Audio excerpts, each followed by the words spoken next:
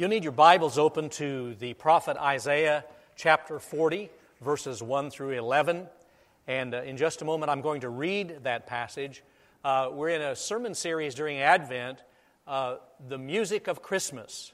We're thinking together about learning to mean what we sing and sing what we mean, and to think deeply about the words that we're singing. Some of these Christmas carols we have heard so long and sung so often that they just sort of slip right over us, and we don't ponder the depth of them, nor do we think about the power of music to carry such deep meaning. So we're going to explore some of that, and this morning we start with a very famous work entitled Messiah. But before that, I want to read to you from Isaiah chapter 40, and I would invite us to bow for a prayer of centering before I read God's holy word.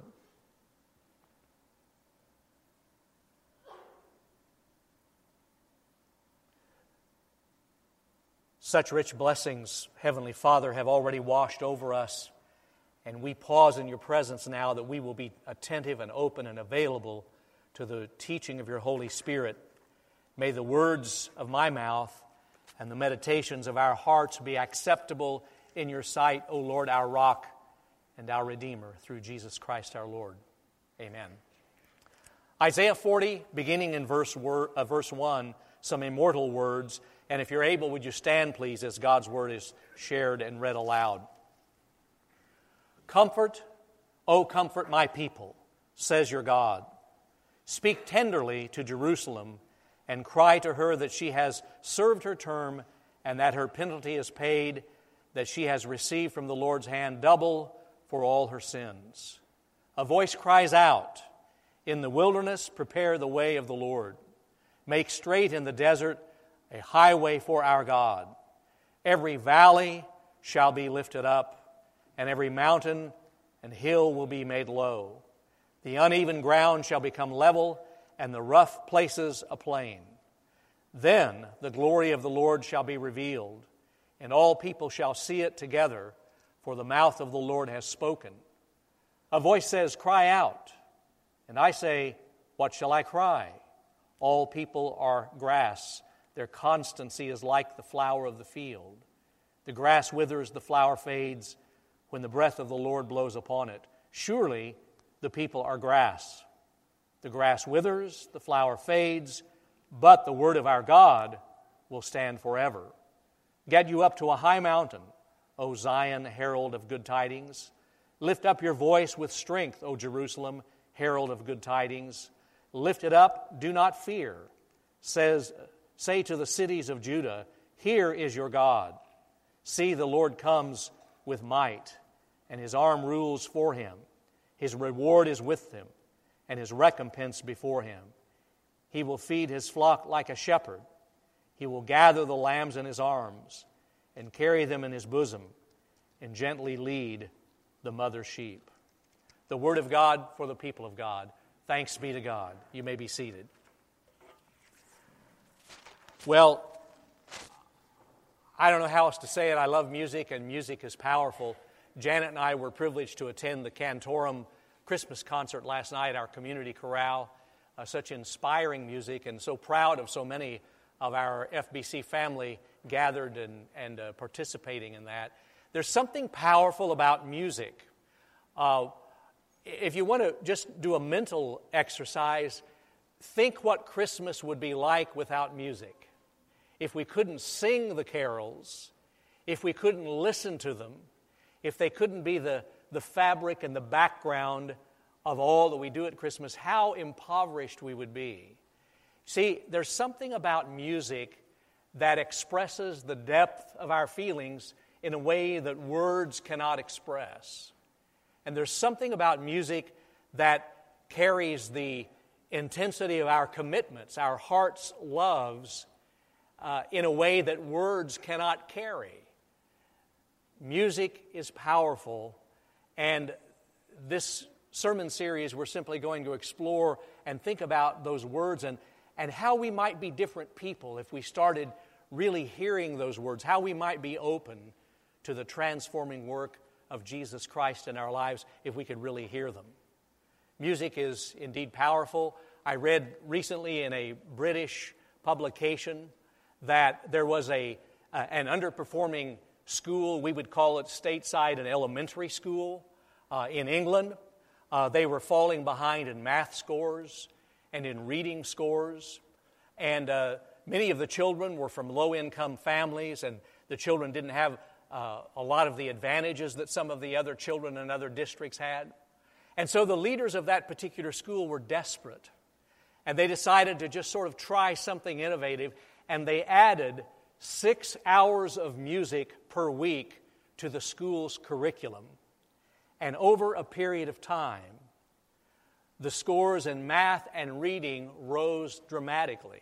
This is an article you can find online, and it's an amazing story about the power of music. Now, really, I could get carried away with this theme, and I could get excited. I mean, I could just go wild with this, thinking, let's put some music at the edge of a cornfield, and maybe the farmer's harvest will increase. How about that? Or how about Christmas carols on the sideline this morning, and maybe the Kansas City Chiefs can win, huh? I'm thinking Andy's ready to try anything. Or how about insisting that all of our U.S. senators and representatives lock arms in their chambers this week and sing Kumbaya? Maybe that would help. Nothing else seems to, right? Well, you get my point. Music is incredibly powerful. And during the sermon series, we're going to look at a carol or a body of work and just try to think about the messaging of that and the power of the music that drives that message home. And I want you to meet George Friedrich Handel. If you've not been acquainted with him, he was born in 1685 in Germany. He lived most of his life in England. By the age of 11, he was playing the organ proficiently. By the age of 18, he had written his first opera. While in his 50s, he conceived of this magnificent work called Messiah, made up of 3 major sections and so many movements. And he composed it all in less than a month's time, which is absolutely unheard of by anybody who composes music. When he had finished writing the Hallelujah Chorus, he said to someone who was standing nearby, "I think I saw heaven opened, and I saw the very face of God." Wow. When Messiah premiered at Easter in 1742, because there are 3 movements, and it was premiered on Easter Sunday, 1742, in Dublin, Ireland. There was a buzz about the community and the city. There was a packed house. There was such excitement about this fabulous work. They actually advertised ahead of time and encouraged women not to wear hoop skirts so as not to take up so much room so more people could be seated. I thought that was nice of them, don't you? And I would encourage ladies here not to wear hoop skirts at our Christmas Eve service, all right? And I would also encourage the men not to wear hoop skirts to our Christmas Eve service. But there was this excitement and anticipation, and the crowd sat mesmerized as the strings began that haunting overture. And then as that plaintive cry of the tenor called out, "Comfort, O comfort ye my people," taken exactly from Isaiah chapter 40. Just as Isaiah 40 begins with the word comfort, so Messiah launches into this powerful theme. And by the way, the word comfort is a pastoral care word for us and an evangelistic word for us. Pastoral care in that those of us who are followers of Jesus can know God's blessed presence, Emmanuel, to know that no matter what we're going through as we follow Christ, we will never, ever be alone. But it's also an evangelistic word, a word to those who don't know Christ, who've been burned out by church or religion, and who are in desperate need of a personal relationship with God through His Son, Jesus Christ. to say to them, you don't have to go through this life without protection, without care. You don't have to go through this life wondering if you're loved, if you're valuable, that God loves you so much that He sent His Son, Jesus Christ, and He's got comfort for you. See, this is the church's time. Just as much as Easter, this is our time to share our message of good news about God's love in Jesus Christ. And Isaiah goes on and he says, I want you to cry out in the wilderness. I want you to prepare the way of the Lord. I want you to smooth out the rough places. Did you know that it's our job as followers of Jesus? We're actually supposed to make it easier for people to come to Christ. We're not supposed to make it more difficult. We're not supposed to put stuff in the way so that people trip. We're supposed to clear out the rubble and make the path plain. And a couple of images to help drive this home. In ancient days, when a king would visit a city, the city, of course, would clean everything they could clean. It'd be like a president visiting a city in the United States or the governor visiting an elementary school. Everything would get cleaned and polished. And then to make sure that none of the people who were carrying the king's carriage, his throne, none of the people or the animals sprained their ankle in a pothole, they would smooth out every pothole and they would dig out every hump in the road and they would make it smooth because the king was coming. Just as we attempt to live in such a way to make it easy for people to know God and trust Jesus Christ. The other image is the reality that Isaiah was writing to people in exile, people who'd been humiliated and carried away into a foreign country in Babylon, modern-day Iraq. And they longed for their homeland. They longed for their life of worship to be restored. And Isaiah says, you know, there's a royal highway. It goes from Babylon back to Jerusalem. And God is going to make a way for you to be restored. Every mountain that's been an obstacle is going to be leveled. Every dark, dangerous valley that is a place you don't want to go is going to be exalted. And your path is going to be possible. There is this theme in Isaiah, every valley shall be exalted, every hill and mountain shall be brought low. And Handel caught that theme, and he just came over that phrase again and again and again in that one song to remind us, as Isaiah reminds us, that God is doing a great leveling in the world that sometimes we're not aware of.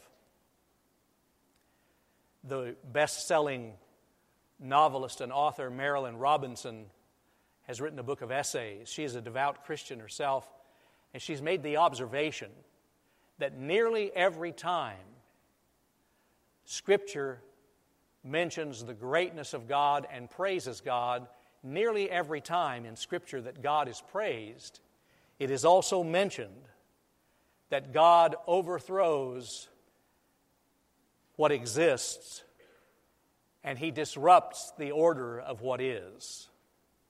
That He brings down the lofty and He exalts the lowly. And if that was true in Isaiah's time, think how much more that is true for those of us who know the Christ of resurrection, who took the powers of death and darkness and sin and evil and completely flipped them when He was raised from the dead and came out of the grave. God is in the business of making things right. And so if you're here this morning and you've been abused, if you've been discriminated against and neglected,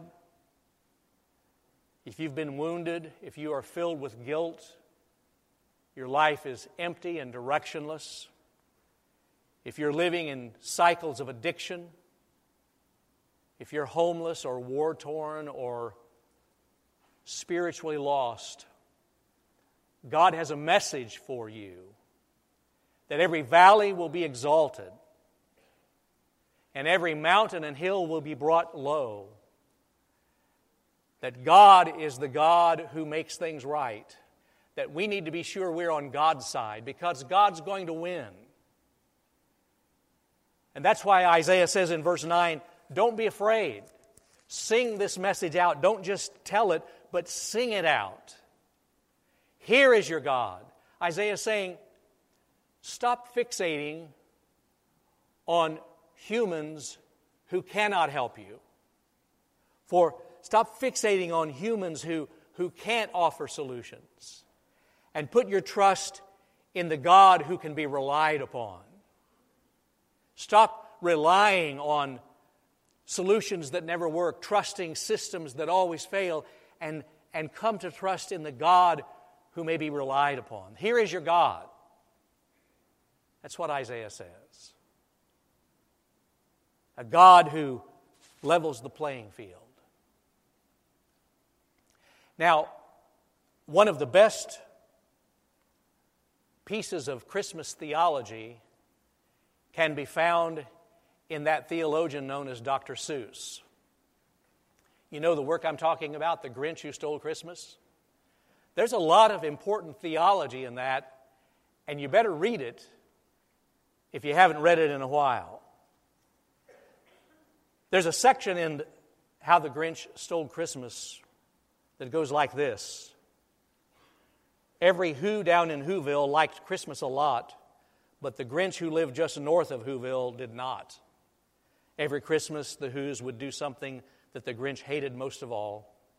They would stand close together with Christmas bells ringing. They'd stand hand in hand, and the Whos would start singing. And the more the Grinch thought of this Who Christmas sing, the more the Grinch thought, I must stop this whole thing. Why, for 53 years, I've put up with it now, and I must stop this Christmas from coming. But how? Did you notice that the thing that drove the Grinch the craziest was singing? Music. Because he knew as long as the Who people had music, they had hope.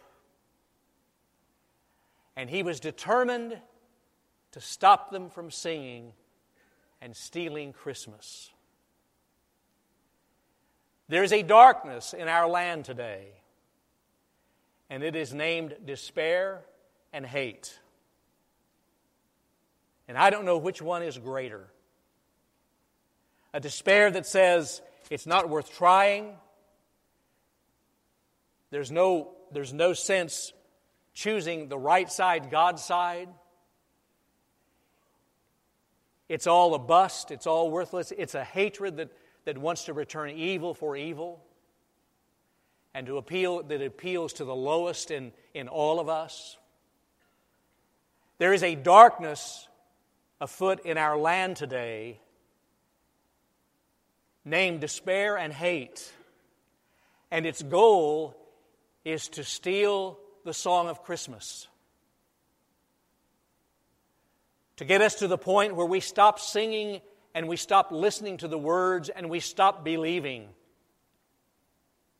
We stop believing that God is going to level things. But God speaks through Isaiah. And God says, you keep on singing your song.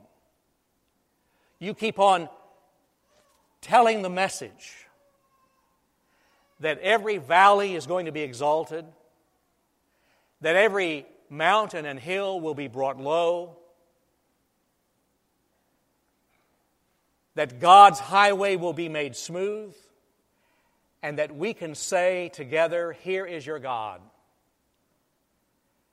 That God has given us a song that is worth singing, and it teaches us to live into our faith and to believe the truth that's there. Here is your God. He calls us to sing loudly and boldly.